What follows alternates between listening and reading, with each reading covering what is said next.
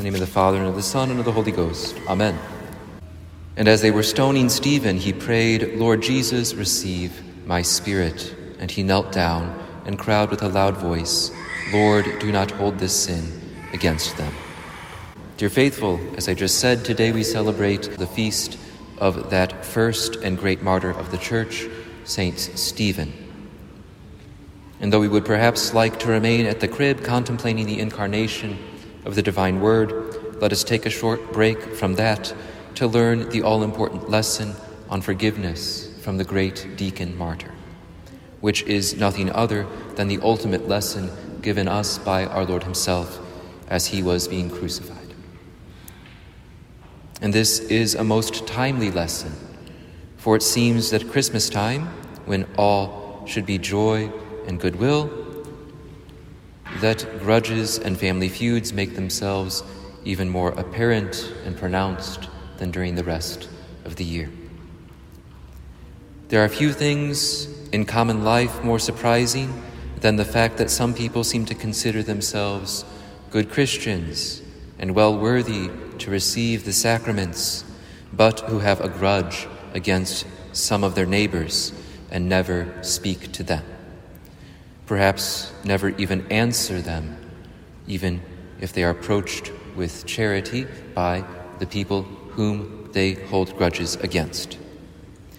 These people seem to think that they are worthy to receive the sacraments quite frequently. Some of them, I fear, consider themselves to be very pious and devout and model Christians. They might do all sorts of works of charity or frequent the adoration chapel, or say long prayers, though if they really thought of the words on their lips, I don't know how they could manage to get through one Our Father. As we forgive those who trespass against us, ought to stick in their throats. They will not speak to those persons who, as they think, have transgressed against them. Logically, then, they wish that God himself should have nothing to say to them. Forgive us, they say to him, as we forgive. We will not speak to others, so, Lord, do not speak to us. Turn your back on us, pass us by, just as we do with those whom we hold grudges against. Cut us off from thy friendship, and you may as well just send us to hell. That is what every Our Father means in the mouths of these hypocrites when they say, forgive us as we forgive.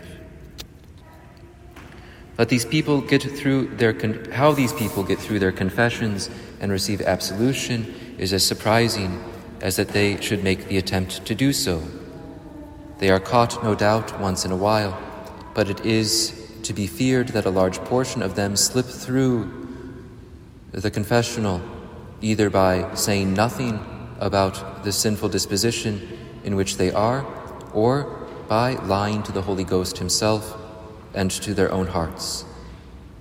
If they would but examine them by putting all of the fault upon the other party. Remember that when we go to confession, it's to confess our own sins and not the sins of others. When the other party appears, then we come nearer to the truth very often. I spoke to so-and-so today, but they refused to answer me. Now let it be distinctly understood that to refuse to answer anyone who speaks to us with a good intention, to take no notice of a word or a salute or a greeting given with a view of renewing friendship and making amends for past transgressions, or even out of ordinary politeness, is, in almost every case, sinful. Of course, I do not mean that this is so when the omission comes from a lack of attention or carelessness. No, I mean when it is intended as a cut or an affront to the other party. About the only instance in which this can be allowed is that of a superior who has a right to take the matter into their own hands and can put off reconciliation for a time without danger. For example, the father of a family may keep one of his children at a distance for a while, in this way as a punishment for an offense.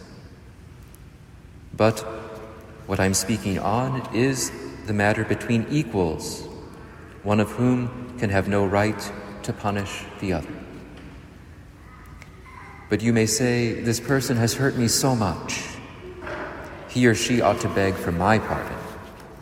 Perhaps this may be so, though often, if we could see our own hearts and that of the other as God sees them, we ought to be begging pardon just as much as the offending party.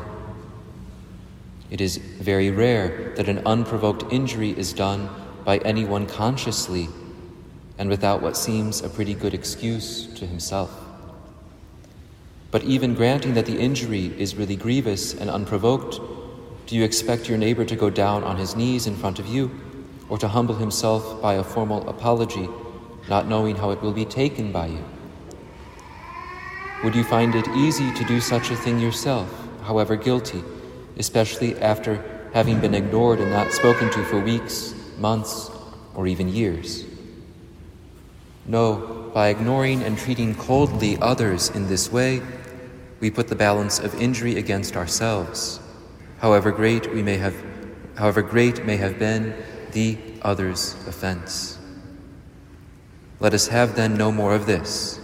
If one is not willing to be in charity with his or her neighbor, let him or her not come to confession, or at least, if coming, take care to state the matter as it really is. Go first and be reconciled to thy brother, and then, coming, thou shalt offer thy gift at the altar, our Lord says. Let us each follow the example of St. Stephen, who forgave those who were stoning him, just as our Lord forgave his tormentors. And so we shall fulfill the command of the Savior, love your enemies, pray for those who persecute you. Amen. In the name of the Father, and of the Son, and of the Holy Ghost. Amen.